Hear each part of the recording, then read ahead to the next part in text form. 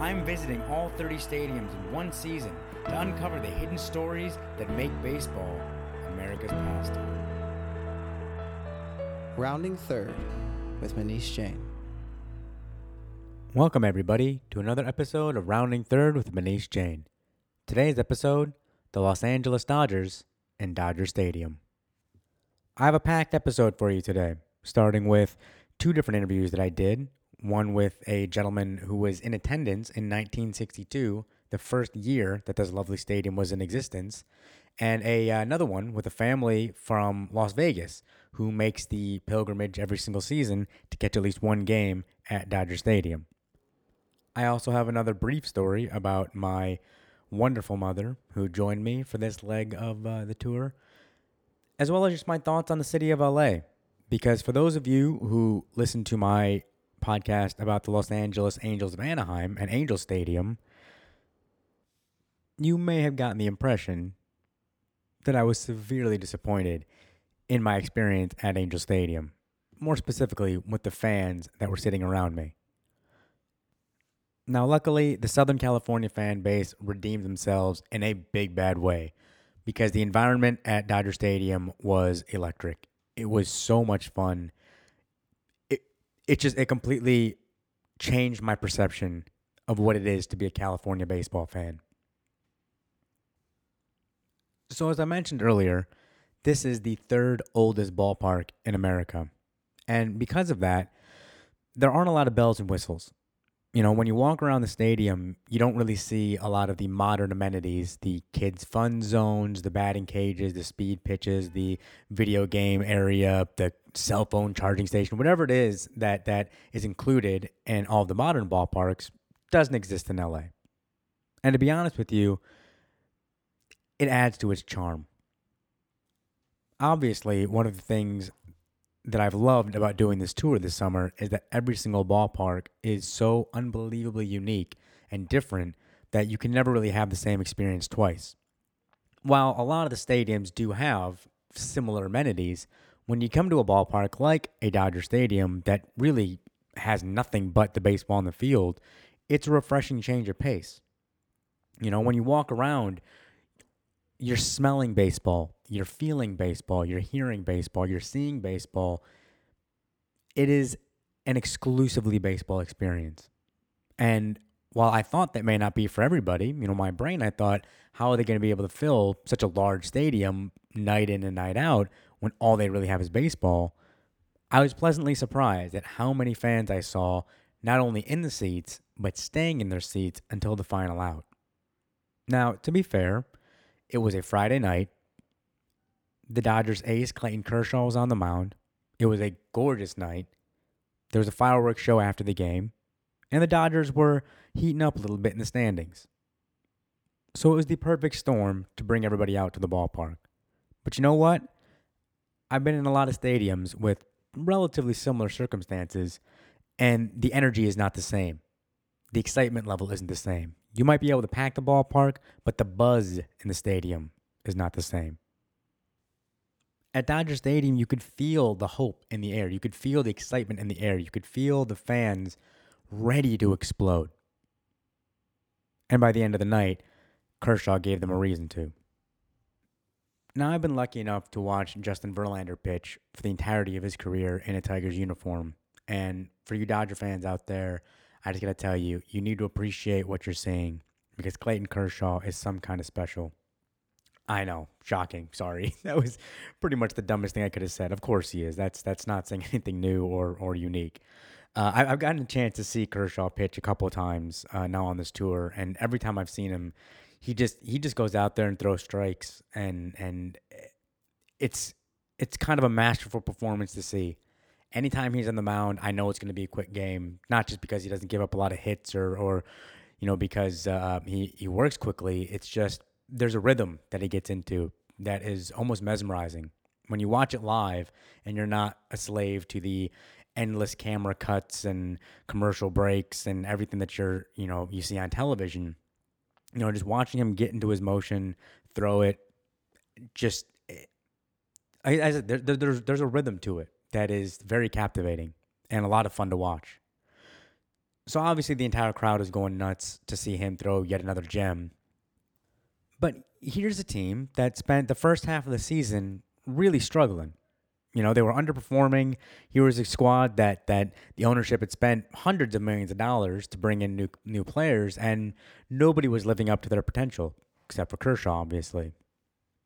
And to see how the fans didn't give up on this team, and how the fans still came out and still made some noise, and once again, what's something that I saw in Oakland, willing their team to win, I give a lot of credit to this Los Angeles fan base. I know that's not, something that you hear very often, and a lot of people like to trash the West Coast fans of baseball, but my experience thus far, aside from that little hiccup at Angel Stadium, has been really quite fun.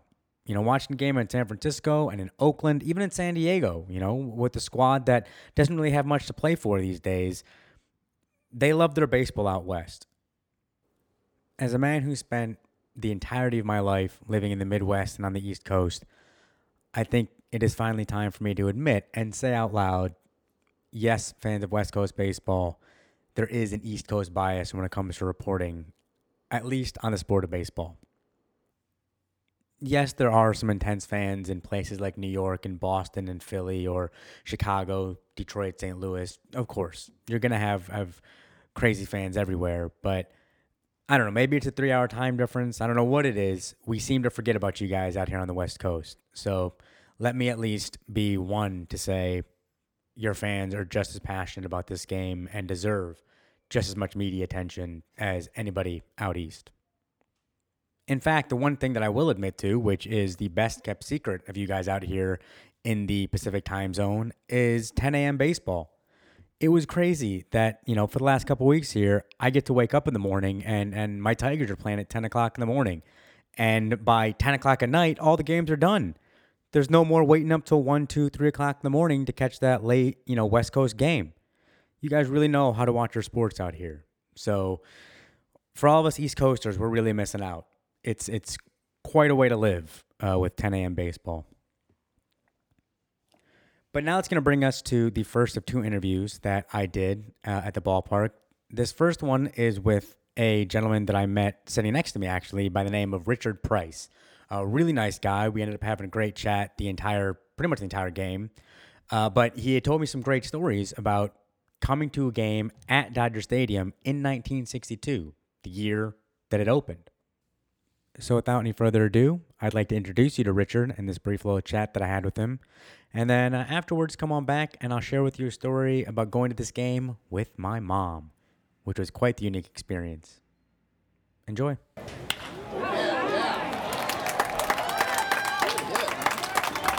All right, so I'm sitting here inside Dodger Stadium with Richard Price, Price.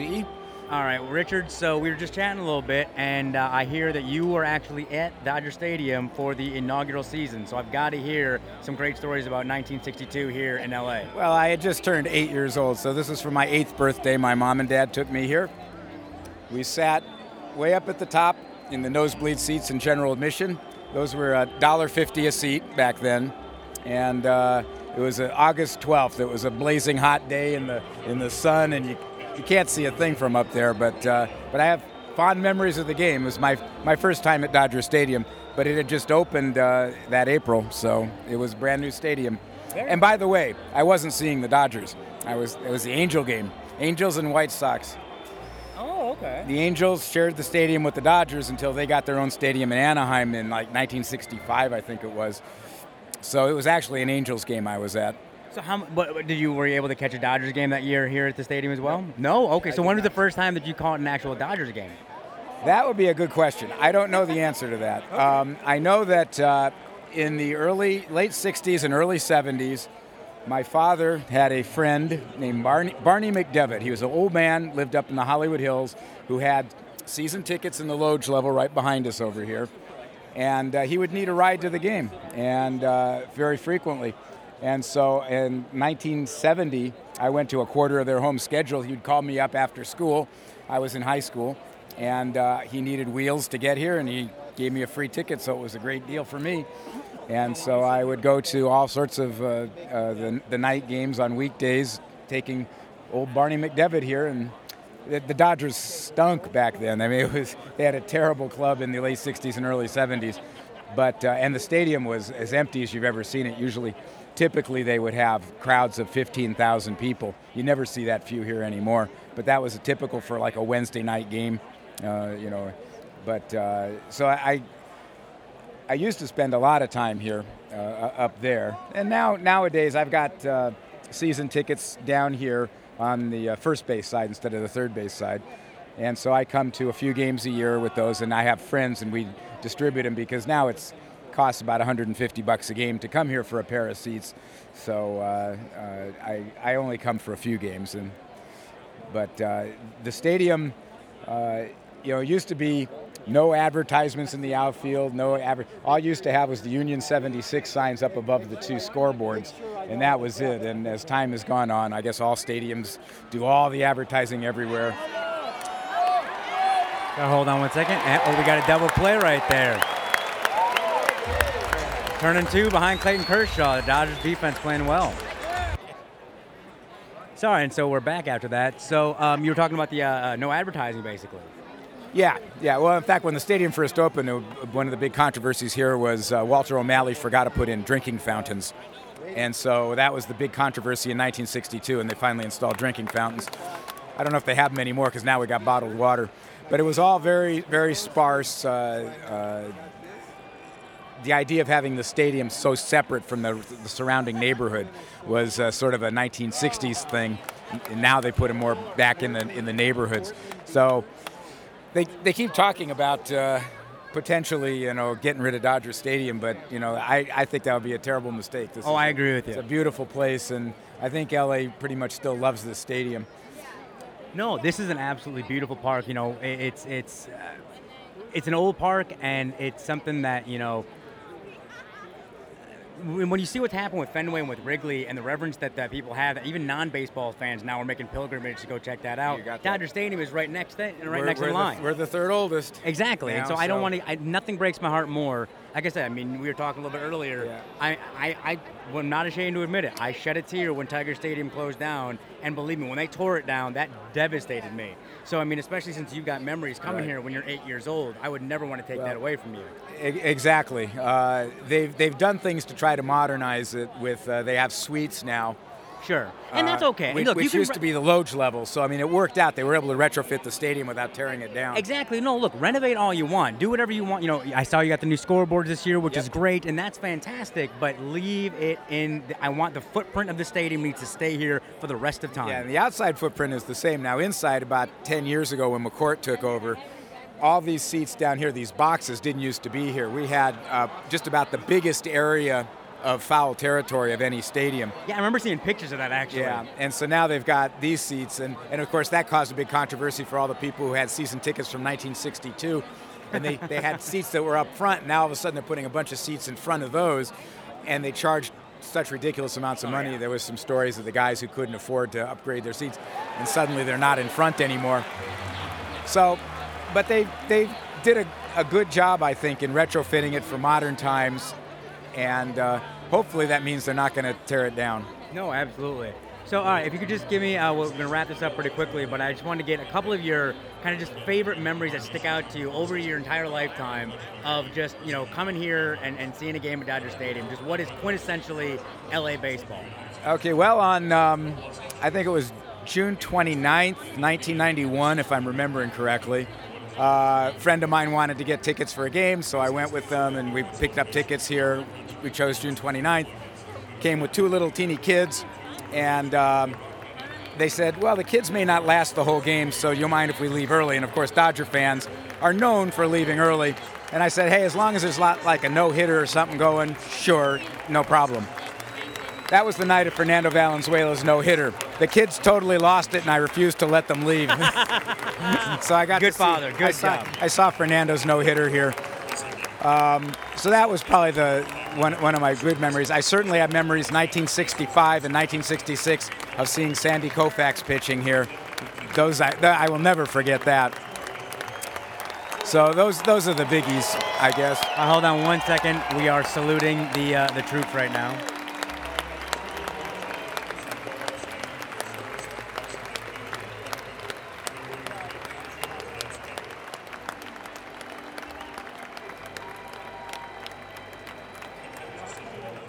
All right. Okay. So And another fun set of games was in high school. They had something called A Student Night. So one of the rewards they'd give us in high school is they got a block of seats up in the reserve section. Terrible seats, but if you got enough A's, you'd get free tickets to the Dodger game. And so I'd come with all my friends and stuff. That was back in 1969, 1970, 71. that is awesome. All right. So any last words about LA baseball? You said you guys got a bit of a reputation for leaving early. So is there something you want to say to kind of defend your city here?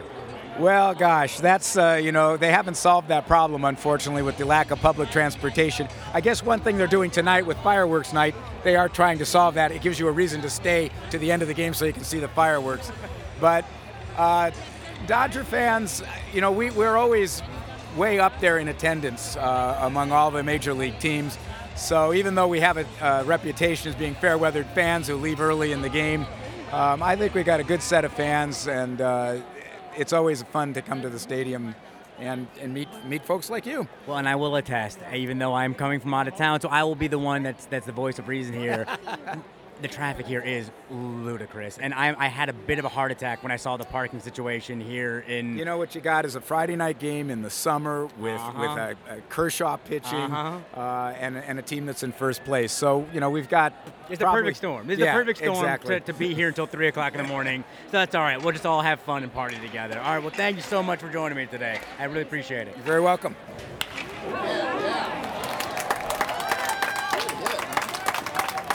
And we're back. I hope you enjoyed my brief little chat there with Richard.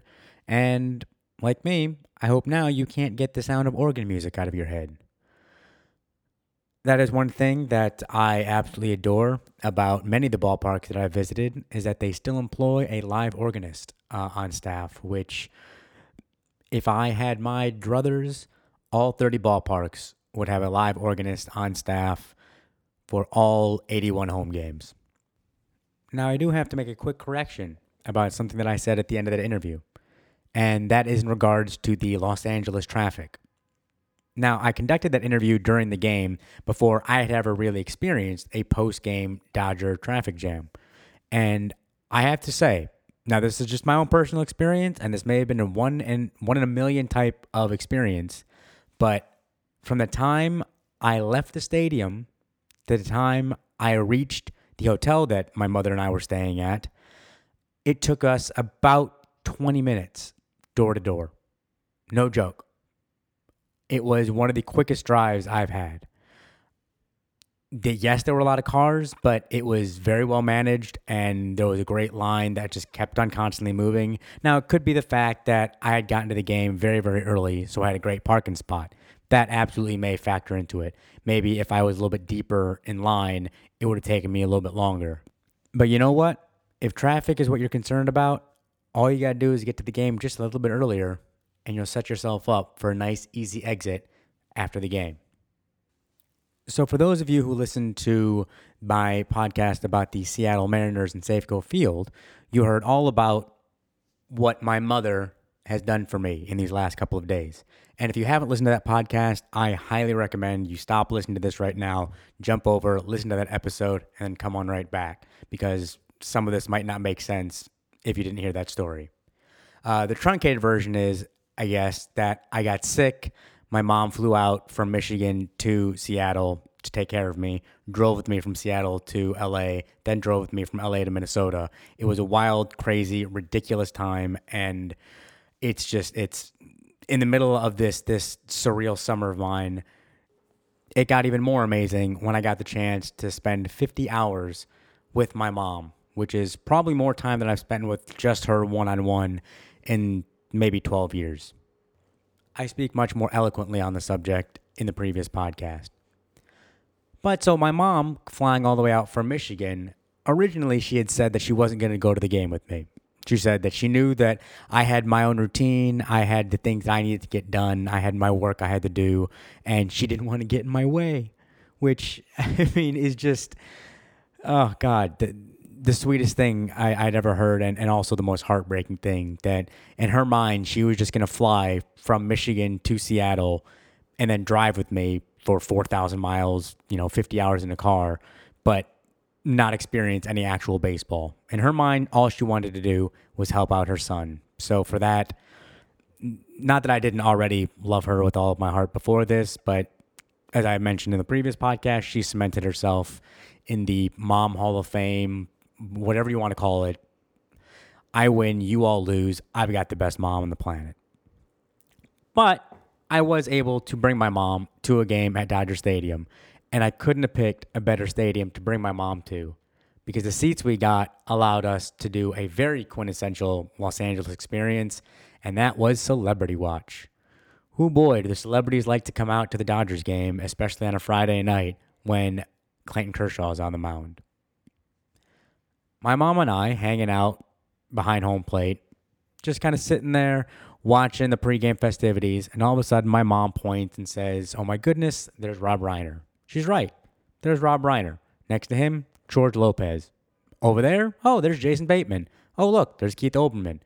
Of course, my favorite, there's Magic Johnson. Sure, he's the owner of the Dodgers, so, that's kind of cheating, but still, Magic was in attendance, and that was a pretty cool thing to see. There was also Eric Stone Street and Bryan Cranston throughout the first pitch, and the list goes on and on. It is, if you want to see celebrities, forget going to Hollywood Boulevard or whatever I don't even know what the cool people watching places are in LA. It's Dodger Stadium on a Friday night. That's where you got to go. The one thing that really stuck out to me, though, which was fascinating, was watching all of these celebrities and how in awe of Magic they all were. You'd think at a certain point, once you reach some level of fame, a level like a Keith Olbermann or forget Olbermann, a Rob Reiner, who's been around for decades. But when you see him going over to talk to Magic and getting his picture taken with Magic and laughing at and really trying to impress Magic, it really proved to me how no matter who you are, we all put athletes on a special type of pedestal. Some people like to look up to actors or musicians or whoever it may be in the entertainment field, but we all seem to have the same level of reverence towards the legends of the game. There's just something truly unique about what an athlete can do. Where I figure, even though it's illogical, I think most people think I could probably act if I had to. I've lied before. I'm sure I could do it. But being a professional athlete is something that, very, very young, most of us realize it's just never going to happen for us. The delusions of grandeur that make us all believe that we could be actors is much more obtainable than the delusions that we could ever pick up a baseball bat and hit a major league fastball or sink a basket in an NBA Finals game or do any number of physically strenuous activity. And before I move on, I want to quickly say, because I know that if my mom does listen to this, she might get a little upset with me if I make her sound like all she was doing was watching celebrities. She genuinely was enjoying the game as well. She's not someone who is, a giant baseball fan. She doesn't really watch it too much on TV, but I've gone to games with her before, and she's always said that she likes watching sports through my eyes, which I've always thought was some kind of special bond that her and I have had together. But she was telling me how much she really enjoyed going to this game and how she hadn't been to a baseball game in years and how she had forgotten how much fun it is to kind of be in that live experience. And even for someone who may not necessarily follow the sport on, forget a day-to-day level, even a season-to-season level, she really does not follow it at all. Showing up to the ballpark is something that she says she could do pretty much anytime. Now, I know I mentioned at the beginning of this podcast that I was going to touch on my experience eating a Dodger dog for the first time in my life, but I just noticed how long this episode is, and I've still got one more interview to share with you. So in an attempt to keep the running time of this podcast at some type of manageable level, I'm just going to refer you to my post on the matter at roundingthird.net. If you check out the Los Angeles Dodgers entry on the website, you'll hear all of my thoughts on the Dodger dog. I am also beginning to realize that I am terrible at transitions. You'll have to forgive me and my crazily ADHD brain, but you're just going to have to jump from topic to topic with me. Because now it's time for me to introduce you to a family that I met while waiting in line to enter the stadium. Dodger Stadium is a bit unique in the sense that not only do their gates not open until 5 o'clock, their parking lot actually does not open until 5 o'clock. So what happens is you get a long line of cars just parked outside of the gates and people kind of doing a pre-tailgating to the tailgating that are going to do at the parking lot in the middle of the street, basically. Well, so this allowed me to walk up and down the cars and chat with several different people until I finally met this family from Las Vegas. They drive in at least once a year to catch a game at Dodger Stadium. And I ended up chatting with the mom, the dad, and the young daughter who had some interesting views on why she loves baseball and how modern technology has helped to teach a younger generation how the game is actually played. So I hope you enjoy, and I'll see you in a couple of minutes on the other side of this interview.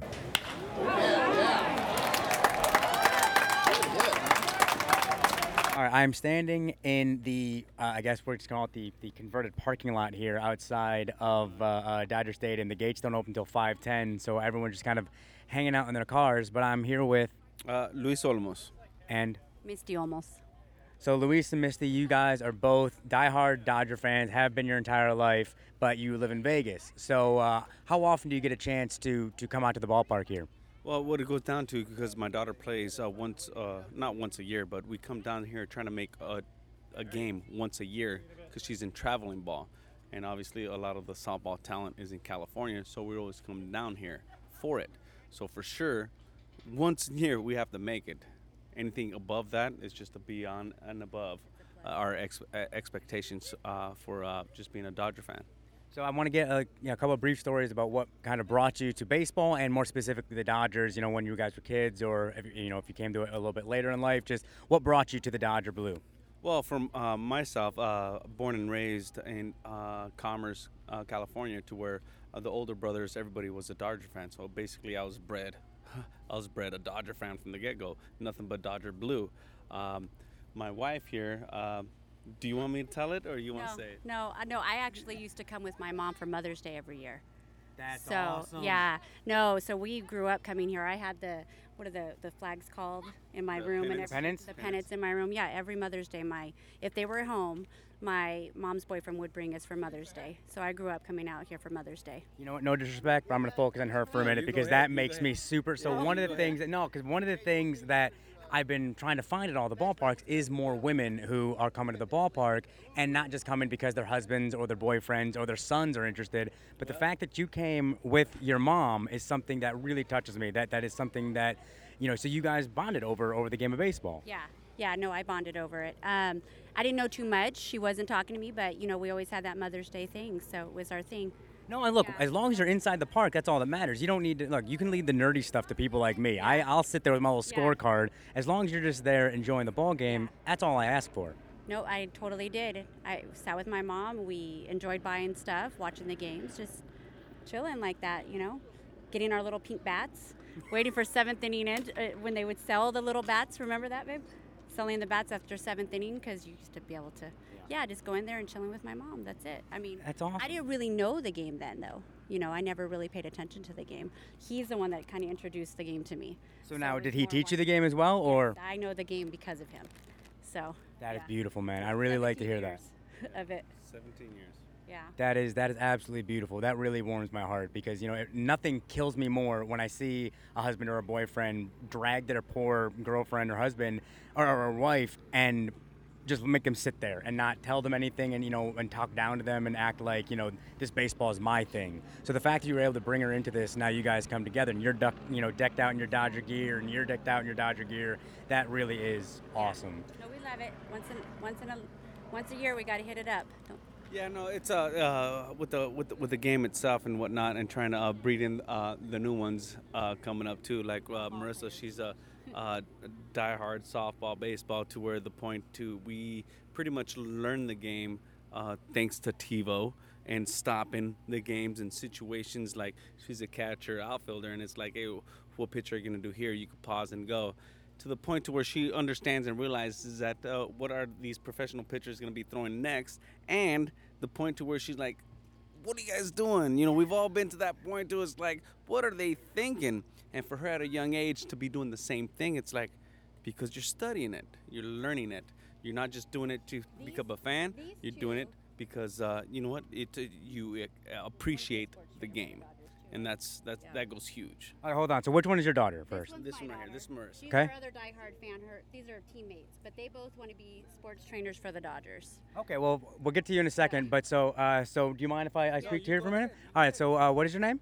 Marissa, Marissa? All right, so you play baseball right now? I play softball, fast pitch. You play fast pitch softball. So this is something that I was talking to another friend of mine about. You know, softball is such a special, unique, completely different game. And nothing frustrates me more when I see some of my idiot buddies thinking that softball is some less than sport or that they can play. Because I've tried to throw a softball fast pitch and I look like an idiot. Like I cannot get that anywhere near the rotation that I'm sure you can get.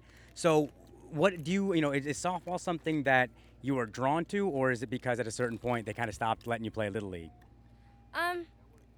I've always loved playing baseball or just watching the game. It just always was a sport that I wanted to play, that I wanted to learn. I just loved everything about it. Well, I'll tell you, you know, as much as I do love softball and I like watching it on TV, I'm going to try really hard over the course of my lifetime to see if we can get more women to actually play baseball, because that would be, that's something that I've wanted to see my entire life. And yeah, I'm assuming that you grew up wanting to be a baseball player and kind of softball came a little bit later. Am I right? Yes. See, and I like the fact you have softball, but I do think that it's a completely different sport. I think that comparing the two does a disservice to softball players. So if you could just tell me real quick, what was your earliest memory coming to a ballpark, either with your parents or your friends or anything like that? I don't really remember. I just remember from the videos that I've seen, just playing in the front yard, throwing a ball with my dad. It just No, when we came to here. Do you remember the first time we came here with the DC? It may have been too young. Oh no, was she too young? Oh, well, okay. Well, how many games do you get a chance that your dad was saying about once a year you get to come to a game? Sorry, can you just tell me one of your favorite memories of watching a game here at Dodger Stadium? My dad during batting practice got me a ball, and I was just the ball right from them playing. Yeah, it's on my birthday. So That is so special. I'm going to tell you this right now. You look considerably younger than me. I've been going to games for about 25 years, and I never got a ball once. I got my first ball about about a month ago at this point, and I felt like it was like a kid on Christmas morning. So the fact that you were able to get a ball on your birthday, I am super jealous of you. What happened was that as soon as we're on the reserve levels. It was her birthday. We came in. We were playing against the Phillies, and at that time, Jason Worth, not really good fan appreciation with the Dodgers for what he did the year prior to him. So as soon as we get up in there, we get on the ledge, and then it was just like fate. As soon as we got there, there's a ball hit to Jason Worth, and then I had whistled at him, and then I pointed to my daughter and I said, "It's her birthday." And for some odd reason, he said, "Okay," pointed. The next ball that came to her or to him, he just flung it perfectly right on the ledge, caught it, just handed it to her, thumbs up. And it was just one of those moments to when you get there, you're the first ones there. As soon as it happened, it was hats off to the cat, man. That's awesome. That's beautiful. It was fantastic. Yeah, It was At a that good point, moment. you didn't care about No. the problems with It Worth. was- You were just happy that he was a great guy to give her the ball. It was a touching moment. Her birthday, coming in, recognizing, he sees high-end contact, and it's like, You know, I've been that's working when in it's cool. sports for the majority of my adult life, and I got to tell you, baseball players more than football, more than basketball, more than hockey. You know, regardless of what jersey you're wearing, it is amazing how much they take care of fans. You know, especially kids. It is crazy how they will go out of their way to either sign something or throw them a ball, just give them something special, which is something that doesn't really exist in football or basketball or hockey, at least to the level that it does in baseball. So. Yeah. We still got that ball now, and till this day, like how you asked, what's that one memory that you got? And obviously on the point, a little hesitant, but you can't really. It's like it's your birthday. All you want is a ball, and it high end. Oh yeah, no, I'm telling. Like I said, It was literally fantastic. 25 years. Every It was a time I went to a magical game, I moment. would go home disappointed. I was running around, basically jumping up and down with joy that I got this ball, and I'm a grown man, so it was really kind of ridiculous. No, I want a ball today. We better get a ball. We've been sitting here for how many hours? We better get a ball. All right, so I want to just wrap this up, and I want to get a couple of your kind of just favorite moments here at Dodger Stadium. First, actually, if you could just give me your earliest memory here at Dodger Stadium, and then follow that up with just, what you think is quintessentially Dodger baseball. If it is, maybe that incident you were talking about with Bonds, maybe it's something like that. I had two incidents. One was I'll tell the story with Bonds, and basically we kept heckling when it was okay to heckle before the whole texting. There's somebody annoying with you, but it was all in clean fun. Sure. And then somebody had thrown out the syringe. Everybody knew, you know what I mean, and everybody started laughing, this and that, and you could see it kind of like got to him. Didn't have good plate appearances. Nice. The second one was Ricky Henderson. He was playing, I think, for the Padres at the time. And the Dodgers were going back and forth with the Padres, and it came down to the last inning. And once again, good, clean fun in heckling. And we kind of got into his head because at the last minute, ninth inning, ball hit to him. I think we got into his head to where he straight missed the ball. Runner on second scored for the W. So There you go. That's being as long as you have good, clean, fun heckling, that's fine. That's what the game's all about. I agree. That's being the home team. That's the Yes, home field advantage. exactly. Now, as long as we don't condone throwing anything or any, Exactly. and we got to be careful with the cursing and the racial epithets that sometimes get thrown around. But as long as it's good, clean, funny, you're just heckling and getting your head, maybe razzing them about their batting average. The steroid stuff is completely on. At this point for the rest of his career, Ryan Braun is going to be screamed steroid He's stuff. tainted. And you know what? And he deserves every last second of it. exactly. So believe me, that I'm on board. Which I believe, I think Matt Kemp deserves a National League MVP. Yeah, you know what? I think I may agree with you. I don't know. It's a tough question. It's hard. It's yeah. hard because if you do that for one, you kind of Exactly. You're kind of opening Pandora's box at that point. You know what? I think one point I think we have to just put our foot down and. Well, say, I'll tell you this. it has to go. I'll tell you this. Basically, much like, in my opinion, and I know this is the opinion of some baseball fans, 61 is still the record. Yes. Sosa, No McGuire, and Bonds No asterisk. never existed. Yeah. However, okay, fine. I understand that technically speaking, 73 is the record. But I'll be teaching my children that 61 is the record until somebody cleanly beats that. Yeah. So you can teach your kids that, you know what, in 2011, Matt Kemp won that MVP. Yeah. Which is true, but the same thing. I take my hats off to McGuire because him doing what he did, he was just looking for an edge. There's no standard at that point. Sure, no, I So understand. You know what I mean? That's like going to GNC and hitting the powder, this and that. It is what it is. You're looking for that edge, but there's a fine line somewhere. But you know what? For me, the line McGuire. is way before McGuire. McGuire, to me, like I said, we can disagree on that. McGuire jumped that line along No, with I Sosa understand. and Bonds. Because you're right. Because the problem is that as soon as you do start drawing the line somewhere, it then starts becoming. Because then basically what you start doing is you start defending the players that you happen to like, and the ones that you don't, you're a little bit nastier to. So like I actually used to like Sosa back in the day. It was very tough for me when I realized, you know what, I got to stop defending this guy. And at a certain point, it's if you did any of that, you're gone. In my head at least, you're done. Yeah. So and for you, if I could hear some of your memories. My earliest memory was a Mother's Day game, but I saw Earl Hershiser pitch. Yeah. Oral Yeah. Little OH. That was Oh. my earliest one. Lil Now, H. mind you, I didn't know the. Yeah, sure, but you were there. That is amazing. So I remember that, and then my favorite memory, and it wasn't during the game, it was when we got to walk on the field. It was like magic walking on the field. His cousin played here, and he let us go out on the field to go out the players' exit on the field, and it's something about walking center on field, Dodger, remember? yeah, Center field, then we walking turn on back. there. It's like magic. Gets There's chills, yeah. Something with that field, yeah, it was all magic. So You that said was your cousin played for San Diego. No, I'm sorry, who? Diego Padres. For the Padres? Yeah, he started with Seattle, and then he went to the Padres. Moved on to I think I want to say the Boston. Boston. What was his name so my listeners can look him up? Ramon Vasquez.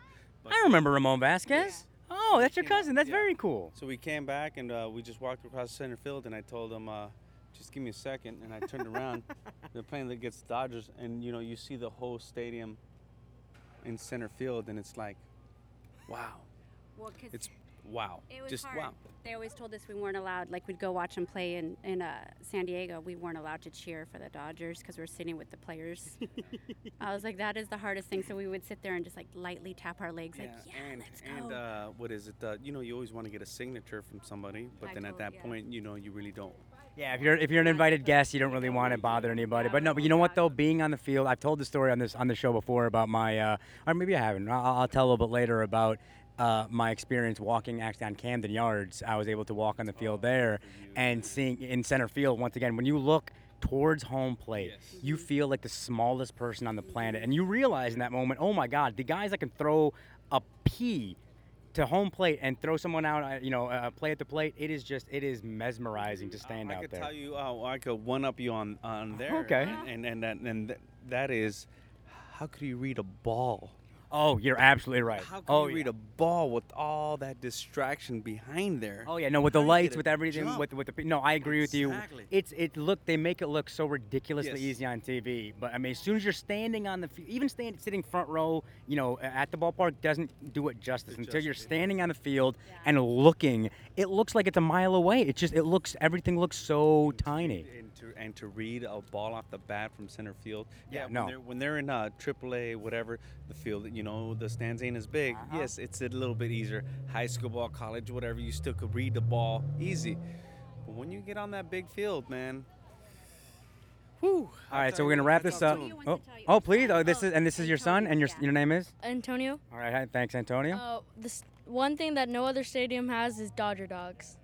That's what I've been told. I need to have me a Dodger dog here. They have the best food here. Carl's Jr. and the Dodger dogs, they're delicious. Oh, here, real quick. I feel like I ignored you, so tell me, what was your favorite memory of coming to a game here? Well, I don't have a specific memory, but I've always remembered just coming here with my family and just hanging out and watching the game. That's what baseball's all about. Once again, the only sport where it's still family entertainment, where you can bring the entire crew and actually enjoy yourself. American baseball. Absolutely. Well, thank you guys so much. I really appreciate you taking the time to talk to me today. No worries, brother. Nice meeting you guys.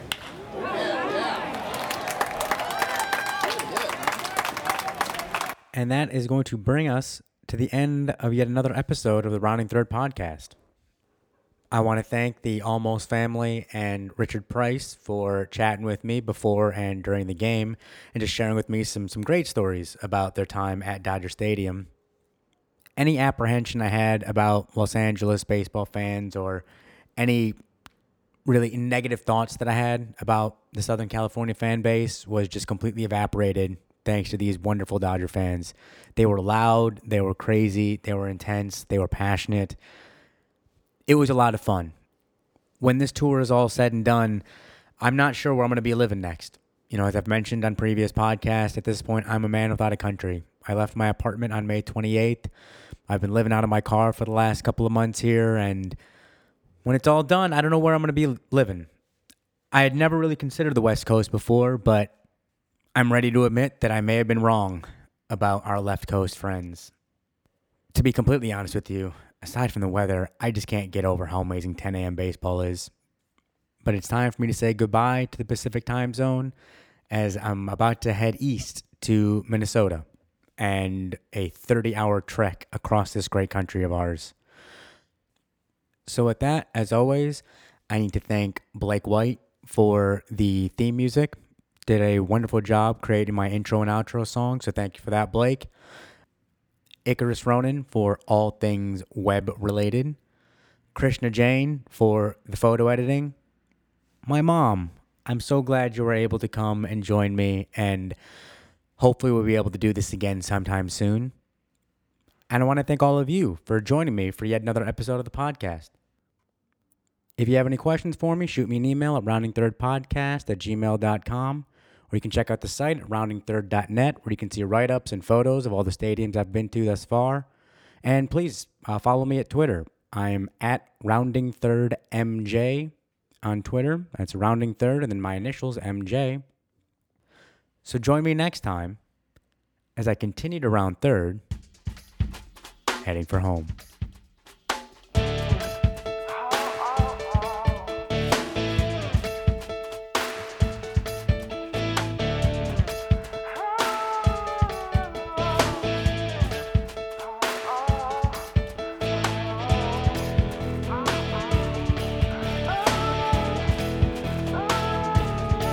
Rounding third with Manish Jain.